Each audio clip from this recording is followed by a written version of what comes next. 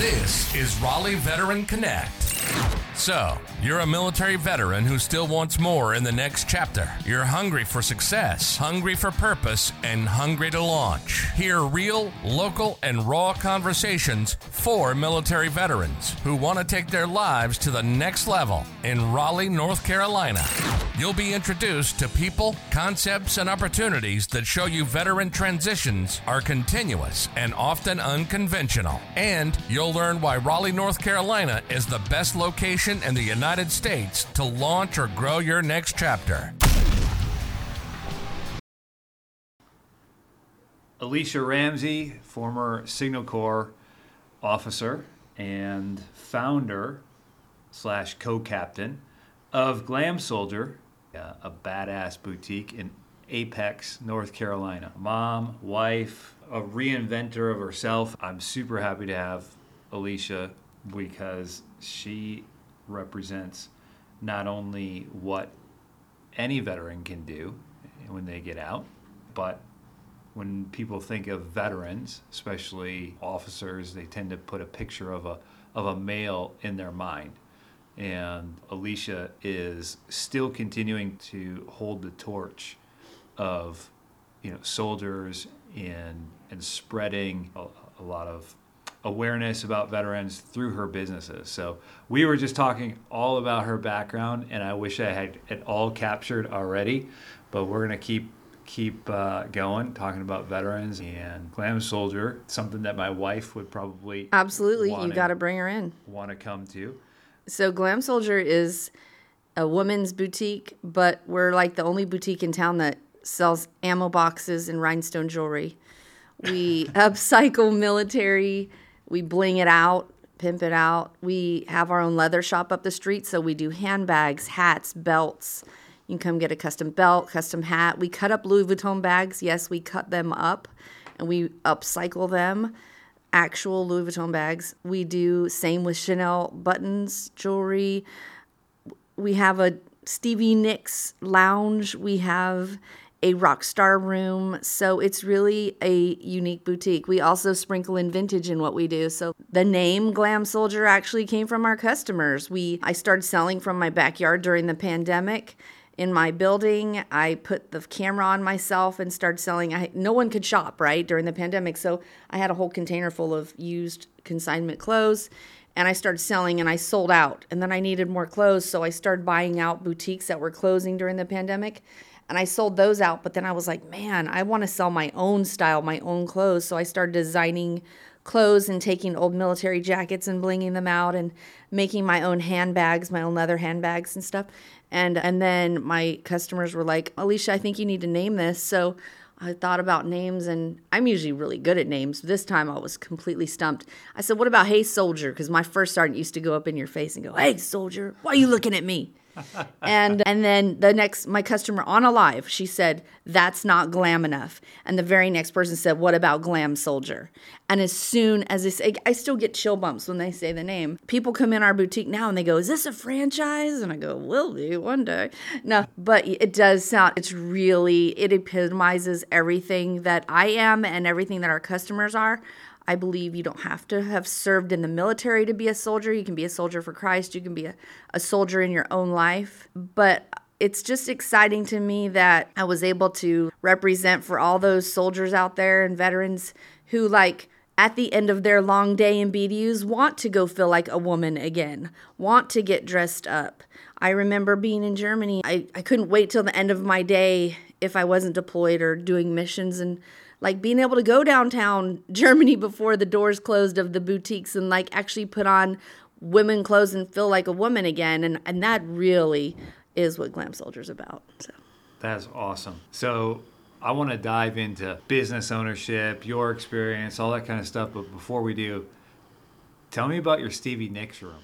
So Stevie Nicks just became like, she just is like present in everything we do. We listen to Stevie. We listen to classic rock when you come up to my store. And Stevie Nicks, if you look at her imagery, it wasn't just about her amazing voice, her vocals, and her lyrics and as lead singer of Fleetwood Mac, but it was also about her accessories. Like, she knew how to put stuff together and make a statement. And I think that's why people want to wear her on their t-shirts, which it wasn't about the leotard and jeans she wore, but it was the top hat she put on, right? It wasn't about the black dress she wore, but it was about that sheer cape that she would have flowy. So the Stevie Nicks lounge is filled with a sequin central area, dusters, kimonos, wraps, accessories, hats, handbags, things that really make a statement. It's fun. So you were telling me earlier that you're selling to 3 generations of women, right? Yes, it wasn't intended. We just, like young girls, their moms and grandmas will all come in. And I promise you, a 72-year-old will walk out with our reversible sandals in the summertime. The 13-year-old will wear a crop band t-shirt. And the mom will buy a duster or kimono or one of our Wings of Glory jackets. Like, it happens. It's amazing. So when Laura, my wife, when she drags me out to go shopping with her and we go to Nordstrom or whatever, something like that, there's always a spot where the dude hangs out. We have many of those spots. So tell me about the place where the dude hangs out. And Okay. I'm envisioning, like, I can actually hang out here. Yes. Versus sitting there. No, you'll love it. You know, just. So we're on a second level of downtown Salem Street in Apex. Right. So it's like an Andy Griffith show. The downtown is so dang cute. We're right next to the antique store. So you walk up 25 steps to happiness. That's what we call them. And you land, and as you're walking up, you will first see the largest combat boot you've ever seen. That's actually historically correct, black proper combat boot that is bigger than my entire pregnant body right now. It's so massive. So you'll see this combat boot, and then every stair has an ammo box as you walk up. So you're already feeling like, what is this place? Like Glam Soldier. You crest the top of the stairs. We greet you. There are places to sit, lounge, hang out. And we also offer all of our guy patrons a beer. We had one customer say, there was alcohol involved. Yeah, he said, if you have beer, I'm here. Dudes love our store, and they actually come and buy their significant others or their daughters gift certificates because they just feel a sense of, like, we're veteran owned, but we also give back to vets, and we also cater to the whole family. So dudes love our store. It's amazing. The only thing that I can think of, you're probably going to hate this comparison, is like going to right. like a Urban Outfitters or something like that. Like, Well, Urban Outfitters actually, probably way back in the day did start somewhere along the lines of where we are. But Right. what we try to do is we do a lot of upcycling. We do include vintage and in what we do because it's street, it's history. So like I sell like cufflinks that are old Navy cufflinks or like old Signal Corps hats and caps. I have on the dog that greets you at the top of our stairs, I have an old World War II Marine Corps drill sergeant hat on the dog. Like, we do legit stuff. I have a World War banner at the top of the stairs. So we pay homage to military and everything we do. There's old photographs everywhere. So in some respects, I guess Urban Outfitters would be irrelevant. What would be relevant? What they do is they take like vintage and then they remake it, right? Mm-hmm. Modern day. So when we try to remake our stuff, we either A, make it ourselves, or B, we try to first find a supplier in the USA, which is really important to what we do. That's awesome. Yeah. So you don't always win that way. I have to be honest. The margins are completely different, but we do that. Yeah. I work with a small startup, and some of the supplier stuff, we try to buy as much American as we can, and we've been forced into Southeast Asia or China on a couple of items that it's crushing, but you just can't. Otherwise, your business you won't be in business. But your journey to get to that point, to where, you've been running your business for 18 months, almost 2 years, right? A year and 5 months. Yeah. Your journey to get there, right, it hasn't been immediate. Oh, no. What year did we separated it from the military about the same time? Yeah, around 2007. Yeah, so same thing. Like the very end of 2007 is when I got out. So we're like the same age, same time frame. You did command time, though. I started enlisted, so I was a bit behind. But I was still a captain when I got out, but yeah. Yeah, got it. Yeah. I've known you through this genre of life has been your world since you left. Being a creator, being creative. a designer and a creator is definitely who I am. So my path to business ownership did have a very unique twist, I guess you can say, or journey, which I don't mind talking about. So you can ask me. When you were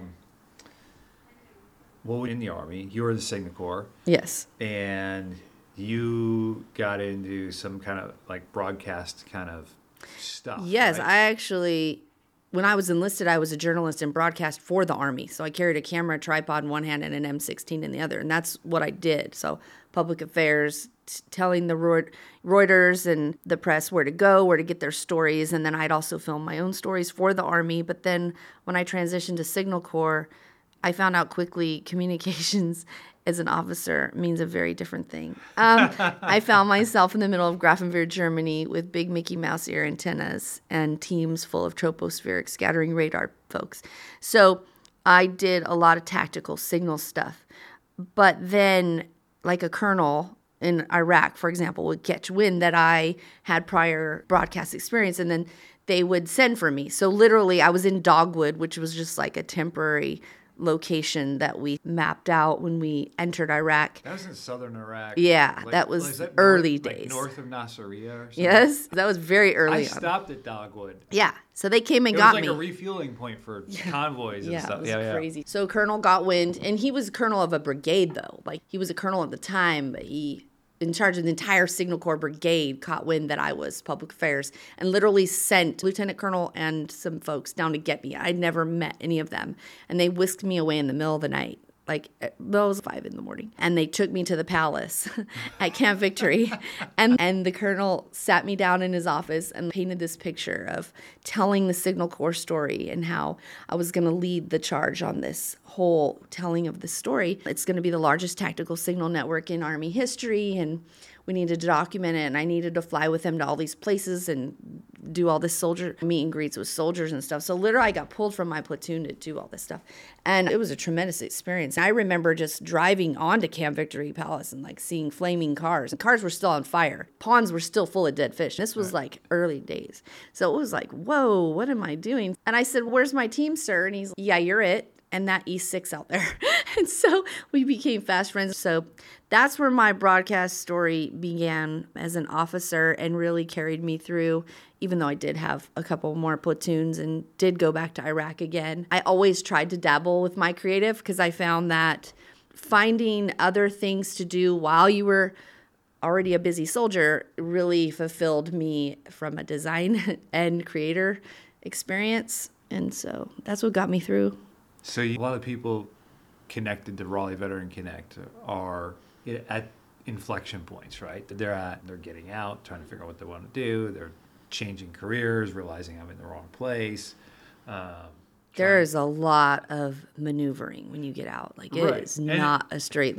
Yeah. And it continues. One of the things I tell folks all the time is transition is not a one-time activity. It's a lifelong event after the military. And I've been transitioning, Pete, for 14 years. What I've even realized more lately is that being a veteran and transitioning isn't unique to veterans.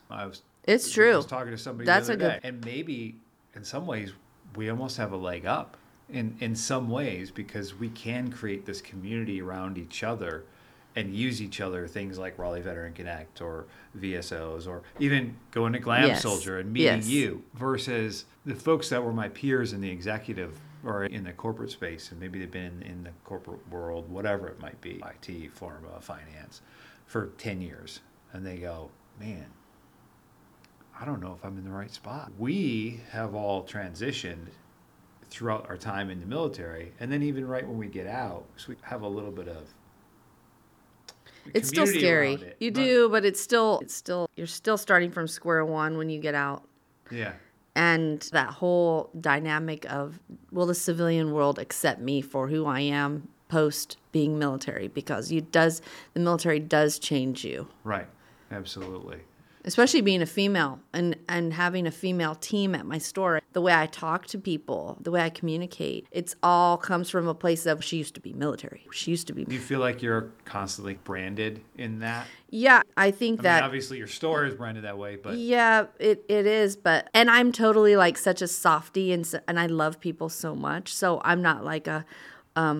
I do have some Marine customers that come in, former Marine females, and it's hilarious because I can totally see their demeanor compared to me. And you don't want to stereotype, but they really fit that stereotype. So I've had to like really remind myself, and it's been 14 years, but just the way you communicate with people is different. So will people accept me? Your jargon is different. Everything's different. Yeah, the transition experience is cool. So it's what did you decide was your path? All right. So I'm going to make the beginning fast because it's boring and it's like horrible. Yeah. And it's horrible. Actually, you know what? I'm going to be brutally honest. Okay, here's what happened. I went to a recruiter. There's 3 main services when you get out that they recruit. Yes. And I went through one and I didn't fit the bill of many because they want to move you all over the country and you don't really get to choose. I wanted to stay in California, so I chose E&J Gallo Winery. I started working on the wine floor production. I was like in charge of 2.5 million cases of wine and 65 employees. Most of a month, 2.5 million cases of wine a month. Most of the employees had been there longer than I was old. So it was crazy. It was a 12 plus hour day. I commuted an hour each way. So it was like a 14-hour day for me, which isn't tough, but when you didn't like what you did. So I didn't like what I did. I didn't like being there. I didn't like it. I'm a very much creator. I can remember falling asleep on the way home while driving. I remember one day though, literally having this conversation with myself. Why am I here on the planet? What the F am I doing? And I need to change something because having this conversation in your thoughts is a clear indicator that you are going down the wrong path and you need to change. And I gave up a pretty lucrative salary because I was a paid salary employee. I did not make hourly. I gave up close to $100,000 a year and just said goodbye. Before I could do that, though, it was like a Christmas break. I took 1 extra day leave that I shouldn't have taken, and they fired me. So, like, I not only was going to quit, but I actually got fired. Now, as a military person, full of integrity and honesty and, like, duty and all of your values, to be fired feels like it's soul-crushing. Right. It is so demeaning and embarrassing. And I don't think I've ever told anyone on a podcast or any interview that I was fired. But I was completely fired. I was canned, which didn't mean anything. I wasn't getting severance anyway. But so I left after 9 months. I literally lasted at that job 9 months. And I hope you guys who get recruited into a position and feel stuck because the money's so good, like really hear me when I tell you, when you have these conversations with yourself, like it can get really serious. Like parking lot in a car with a gun, serious. Like there are veterans every day committing suicide because maybe they transitioned out and just didn't feel like they fit. And while I wasn't there, I just had a conversation with myself in the car. I listened to it. And so listen. So that's the point with telling you that story. So then I go to Fort Living Room. I'm sitting on my couch and like trying to literally figure out my next move. And I know how to shoot and I know how to edit. So I go back to these skills that I had honed during my time in the service. And I go, that stuff made me happy. But this is pre-YouTube and all this stuff was early. So, well, I say pre-YouTube. It existed, but it was still early. And so I started like filming people having babies and like doing little videos and stuff. And I called it Tribute DVD. And Posh Babies, because, I don't know, that's just the name I came up with. And I started doing tribute videos. So if people would pass away, like I'd do the video montage and I'd take all their memories and set it to music or whatever. And I wasn't making like hardly any money. And I knew I had to transition that business. At the same time, I was married at the time. And we transitioned to another state because I was in California, didn't want to be there after losing. My mom passed away and then getting fired. So I was like, this place is horrible. And it was like a housing crash. Like it was just a bad time. So we picked up everything and I literally drove my car across the country. And once here, I knew no one. I knew zero people, zero business people. So I started going to networking groups, networking meetings, and still had, at this point, I think I changed the name to Triangle TV or something. And then shortly after that became Tell Your Vision. So I built a video production company that we shoot, edit, and produce videos for companies because that's where the money is. I soon learned that individuals paying you to do tribute videos was not going to pay the bills. Right. So I started doing videos, and over the course of 12 years, that was a rocky and challenging, but I did make it. I felt like I really did succeed in some respects. In one respect, like customers like Cisco and Microsoft and even Hunter Rowe back in the day when it was Mike's. Yeah. Hunter Rowe is the firm that I work for. Yeah. So I'm, as a real estate agent. So I did sitting videos. In the Hunter Rowe office. Yeah, so I did videos for the business that Pete works for, and I'm proud to have done that. But anyway, so I started doing that, and I got up to, I don't like to talk facts and figures a whole lot, but I felt like making $20,000+ a month doing what I was doing was making it. But the thing that I did wrong in building that business was I didn't build a business. I built a freelance business, which meant when I didn't work, nobody worked, which means I didn't make money. So I'd go out and find the people. I'd find the contracts. I'd have people sign the contracts. I would go shoot it. I'd edit it. I'd produce it. I got so burnt out, Pete, that I couldn't even look at a computer. And to this day, I can hardly look at an editing machine. I got so burnt out after the 12 years. But at that point in time, that's super critical to think about, right? When you need a team, and in a creative business, finding a team was super hard. It's even in my business, right? Like when you are growing a business, especially veterans who haven't built the business, think about relying. Maybe during those 12 years, you started thinking about, wait a minute. How did I do stuff in the military? Or how did things run in the military? Like you had a team. You had a team. And everybody has their role. And I don't know about you, but I would tell anybody who I met who was new in my platoon or company or unit, whatever it was, we just have different jobs. They're all equally important. But I need you as much as you need me. Everybody provides value. Everybody's providing value. And I just get paid differently, honestly, because my job is different. Not because it's more important, but other people see that as that I have to get paid more for it. So that's it. Like, we're on the same level as far as importance. And or balls get dropped. Yeah. In my case, a lot of balls got dropped. You think about and it was horrible. Businesses that people want to start when they get out of the military. Oh, should I go start a franchise, or should I want to start a business? And I talk a lot about service businesses or product-based businesses and some differences in margins and that kind of stuff with veterans. But you bring up a really good point about starting a business and versus not a business. I don't know what you want to call it, but if you're creating a business, you're creating a couple of things. You're creating value that can transcend and either continue to make money or create value in the business. So if I'm going to own a business, I either want to make a whole lot of cash month over month to make it worthwhile, and maybe I won't be able to sell it, but I've made enough cash that 10 years, 15 years down the road, okay, I've made enough cash that I took enough and invested it elsewhere that I'm okay. Or I want to create a business that I can sell or scale or whatever it might be, so that there's value in that business down the road. That's outside of the idea of, okay, you're doing something that you're passionate about too.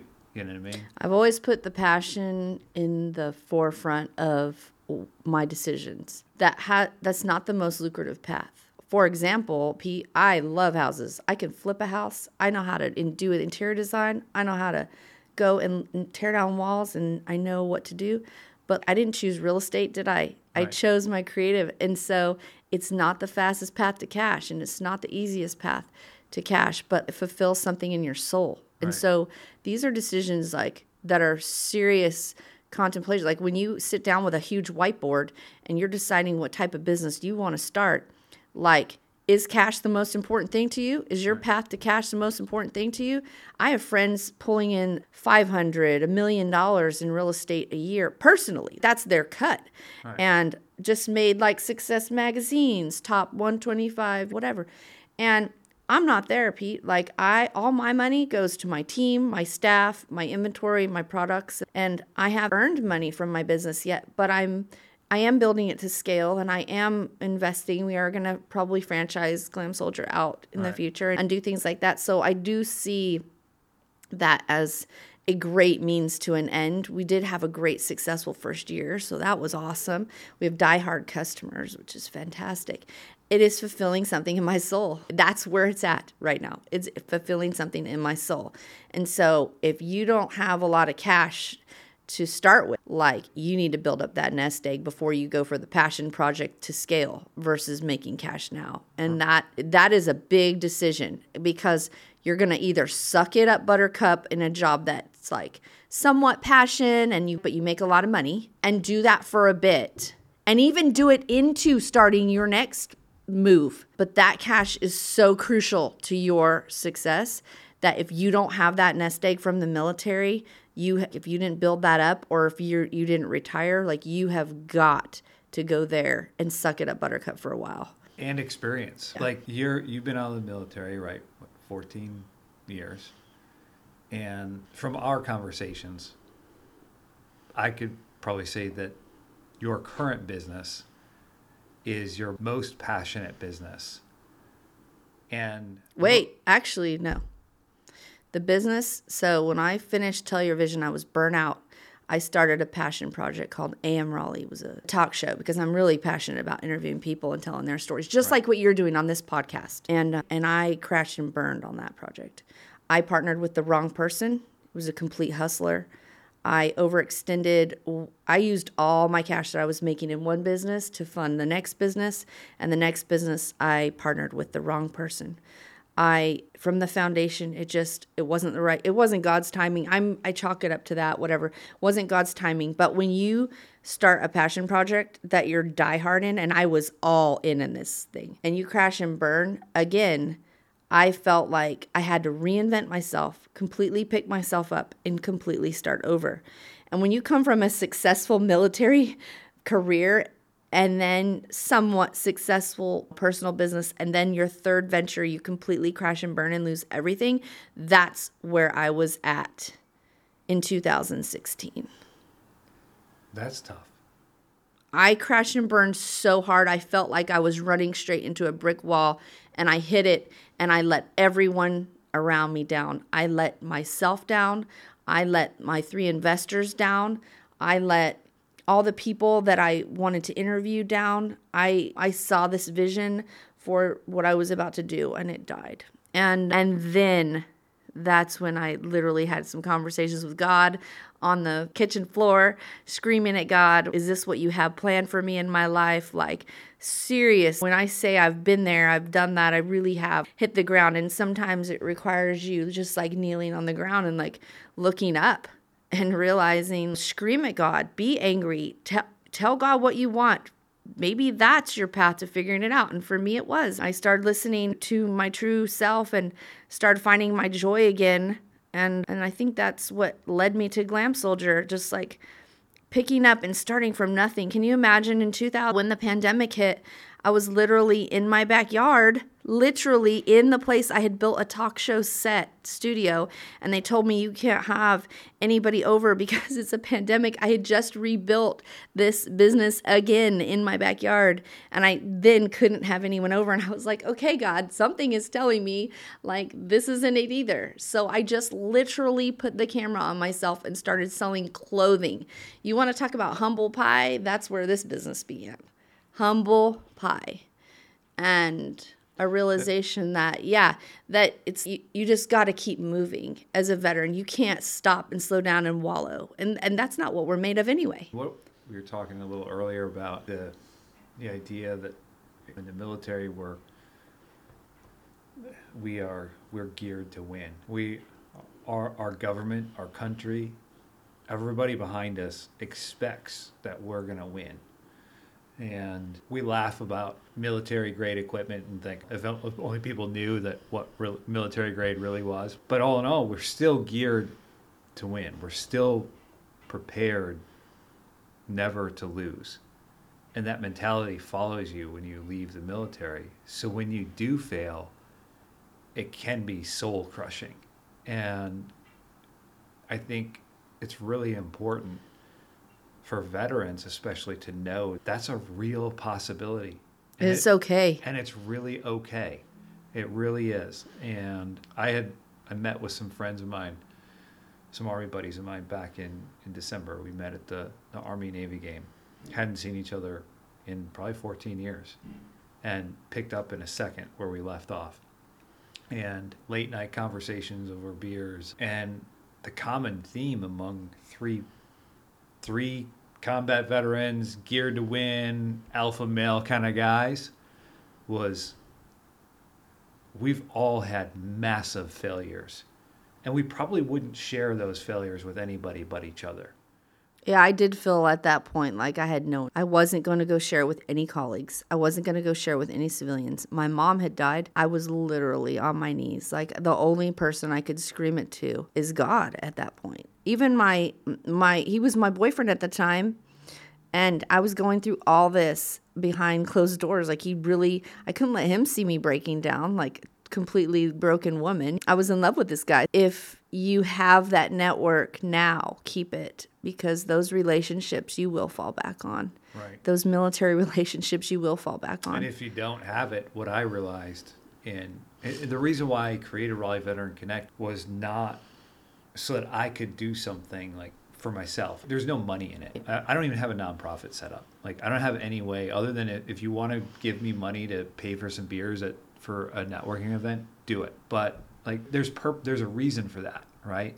Because there's so many people out there that are making money on the backs of veterans, and they might have the greatest intentions in the world to help them get certifications or find a path or write a resume, and they're providing good value. But at the end of the day, like what's really important is being able to connect with people and people that are going to give you no bullshit information and share their experience with you and share their knowledge with you. Everything. No bullshit information is everything. I don't need to hear it from a recruiter. Yeah. I don't need to hear it from somebody who has a vested interest in me getting a PMP that says being a project manager is end all be all. I have a PMP. I have an MBA. I was a project manager of global projects for 10 years. I can tell you. So if that's what you want to do, great. But like, it's important to have the network that can say, hey, this is what you're going to walk into, and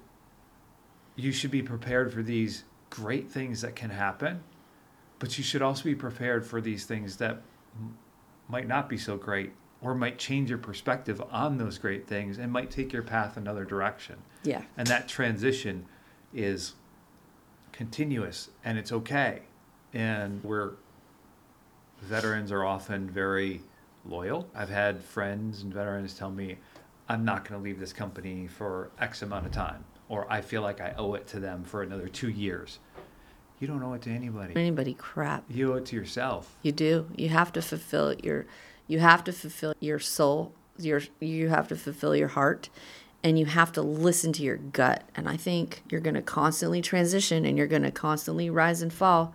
But if you don't listen to your gut to tell you when time's time and when time is up, and you just focus on the dollars, or you focus on this loyalty thing that you think you owe it to people, that's not a win either, because then you're miserable for your family, miserable when you go home. You might start drinking, might start doing whatever you're doing. And you have got to listen to your damn gut. When you're on the battlefield, you listen to your gut, your instincts. Turn your head this way at this moment in time. You don't know why you did, but then you did, and it saved your life or saved a buddy's life. Like, you have to listen to that when you're in the civilian world, and you have to listen to that no matter who you're working for, no matter how much money you have in the bank. And that is what has saved me. Listening to my gut has literally saved me, changed my life. And I call it God, because your gut is an instinctual thing, and the more you listen to it, the louder the voice gets, and you can always shift and maneuver. And I think shifting and maneuvering is key too. I don't know. Life is just crazy, isn't it, Pete? So you're one of the things I wanted to delve into is being a woman, being a female veteran. And you alluded to it earlier a little bit about people coming into the store and how they interact with you, or they might think, oh, None of them think I'm military right now because of my big pregnant stomach. I say I'm building an army now. But even like back to, what is it? Is it E&J wine? But even back to then, like the perspective of a veteran, and even I'm guilty of, like, when I think of veterans and I think of, I'm an infantry guy, so I just think of all my infantry buddies. But like, if I think like that, what does everybody out in the street think? And so when you show up and you are either in broadcasting or telling somebody's story, or now you're essentially running a fashion boutique, like, there's worlds that are just colliding. So, well, people are very welcoming, first of all, and they're always thanking me for my service. But I tell people, when they thank me for my service, I say, I thank you for thanking me for my service on behalf of all the people who never heard it. And that is the Vietnam era soldiers who came back and were shunned. And I say, that's who I say thank you for, because I've actually had a great service. I've had great support. I had a lot of female commanders who served alongside me who were just role models through and through. In fact, the person who got me to become an officer in Hawaii is a female who now lives in Raleigh and was just at my baby shower last week. Like, she took one look at me and said, you're not going to be a sergeant, Alisha. You're going to be an officer. I already made the appointment for you. So the military today, Pete, looks so much different than 20, 30, 40 years ago. But there have always been amazing females serving in the Army, and I was privileged to serve among some of the most amazing. And I had only a couple scary experiences in terms of being harassed or being in danger. I remember when I was in basic training, they actually sent sexual harassment, like they sent the Secretary of Defense and some folks who, I was serving KP duty that time. So I remember serving in Fish. Don't ask me why that's such a memory. To the Secretary of the Army. Yeah, and all the top leadership at the time, because they were studying like basic training and sexual harassment. And I actually did have a fellow private at the time. She ended up marrying one of the drill sergeants during our 2-week leave. And you're just like, how on earth did they make that happen? I'm not even getting any sleep. Like, I'm hiking and in foxholes all day. What were you doing? So you hear stories and stuff, but none of it really affected me. I was a soldier. That's what I did. Head down, going to the range, going on hikes, bivouacs, whatever it took to get through it and to excel at it. I've always been the type of person who's very competitive, and I always wanted to be the best at what I did, whether it was running in formations or just competing in physical stuff or just being a soldier. So I never really looked at myself as like a female soldier. I always just wanted to be the best me that I possibly could. I appreciate that perspective quite a bit.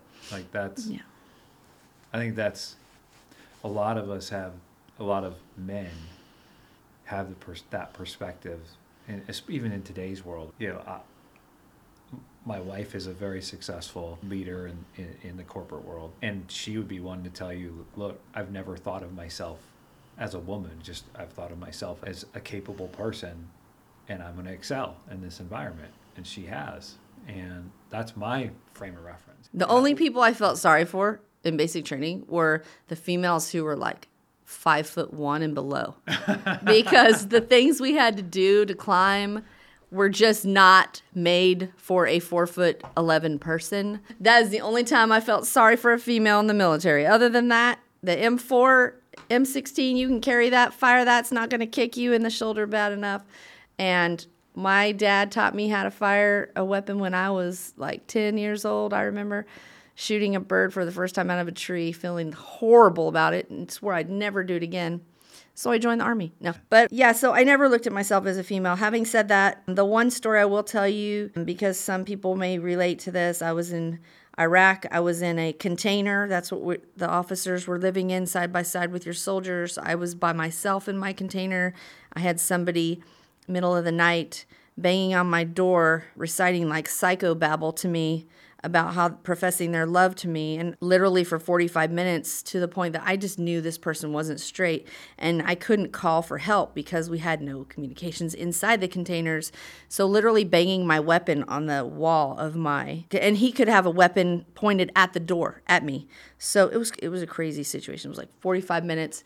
I finally, and all the people around me were on leave. So like finally one of my soldiers went for a smoke break in the middle of the night and heard and was like, "Ma'am, are you okay?"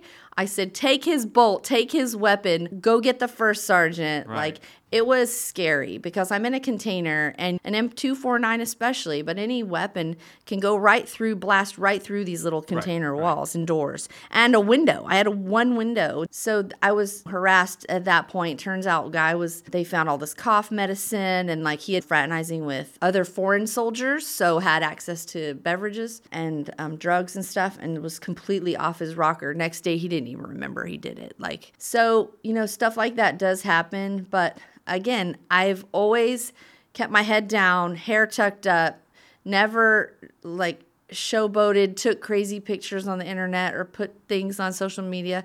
Even though I'm a total girl, I love to dress up and stuff. It's like when you're serving, you're serving. And I like to think of myself as still a service member, and I'm still serving. And so people are a little shocked when they come in my store and they point, "Oh yeah, she's a veteran." And they are taken back a little bit, because I don't look like a soldier these days.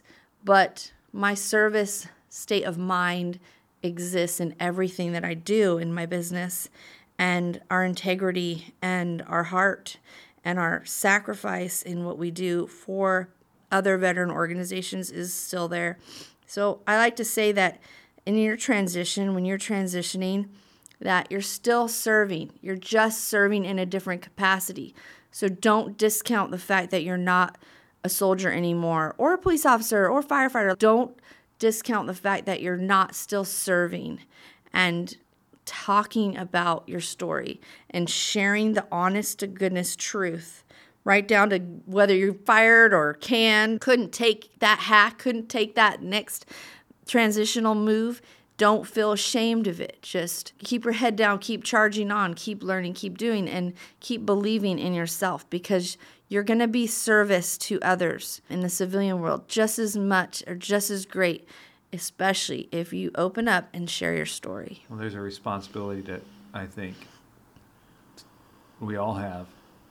And it doesn't have to be on a podcast. It doesn't have to be creating a group. It doesn't have to be anything monumental.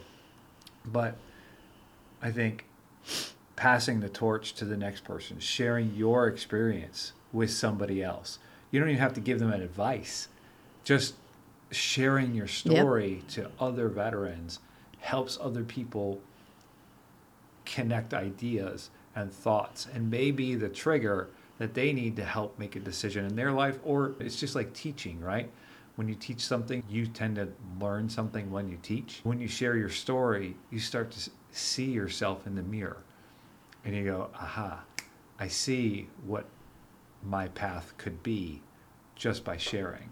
And when you're sitting in your car after you get fired, or you fail, or your business collapses. I've had all three of those.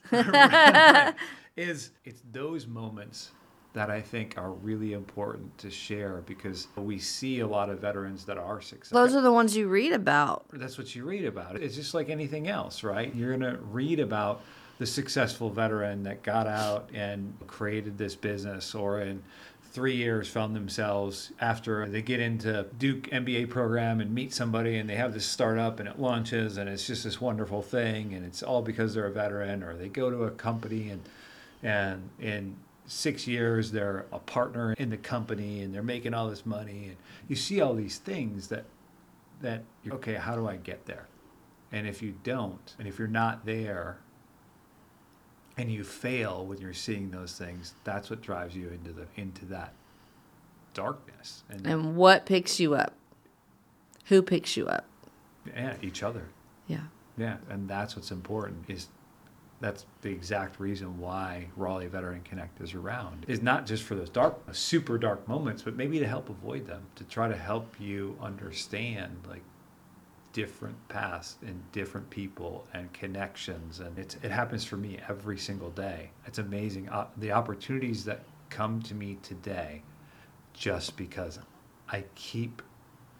my business is connecting, is networking, is meeting more people. You're really good at connecting. So, you keep your door open to the connection process, and I think because of that, it flows towards you. It's like the secret. People talk about what is the secret, but it's also like this constant go-giver attitude of constantly wanting to connect people with other people that might be relevant. Like you may have met someone in your path who definitely need to be talked about when you're with another friend, because those two people need to meet. It has nothing to do with you in selling a house. I think it's that which fulfills you. So if you're constantly doing that for others, it's going to come back to you as well in ways you wouldn't have designed. And you don't do it for that reason.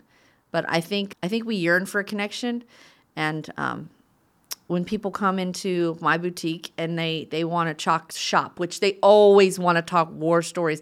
I have Vietnam veterans coming in.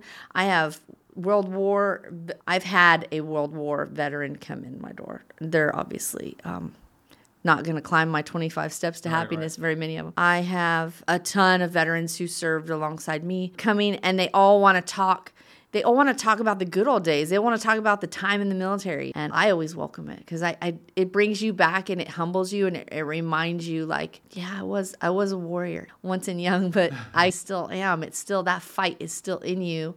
And it's okay to be a civilian these days. It's okay to fail these days. Like you will pick yourself back up, and you will march on, and you'll be all right. And I think, God, if I could tell anybody who's just in a dark place, I don't know why I'm feeling like somebody needs to hear this right now, but like there are times all you can do is look up. So I just want to say I'm here for y'all, and y'all can reach out to me anytime. And if you want to come talk shop, have a beer in my shop, or just you need someone to talk to, just reach out. Well, Alisha Ramsey, Glam Soldier, Apex, North Carolina, and Warrior. We'll start that at the top. Warrior, and soon to be a mom of 2, like within 4 days. So picture that. She is giving her time, and in 4 days she's gonna do something that I would never, ever envision myself being able to do. We're growing our army here. Yeah. We're having a little boy this time on Monday. So. Welcome to the boy club. I know. I'm excited. But yeah, thanks for joining us. And, thank you for inviting me. Yeah, absolutely. I think what you provide and what you share is super valuable for veterans, especially veterans moving to Raleigh. And I can't wait to meet more people in this group, honestly. Well, we've got every month, we have at least one event planned. So Raleigh Veteran Connect on LinkedIn is where you can find us. And at least once a month. I just thought maybe we should host one at my shop. We have a high craft brewery right next door. Let's do it. Let's do it. All right. All right, sounds good. Thanks, guys. As a post 9/11 Army veteran, your host and local real estate expert, Pete Marston, is one of the most connected veterans in Raleigh. He leverages his, well, let's just say, unique network to introduce you to people, concepts, and opportunities you aren't likely to find anywhere else. If you're a veteran currently living in Raleigh, considering the area for opportunities, or looking for inspiration in your veteran transition journey, Raleigh Veteran Connect is for you. It's real, it's local, and it's raw.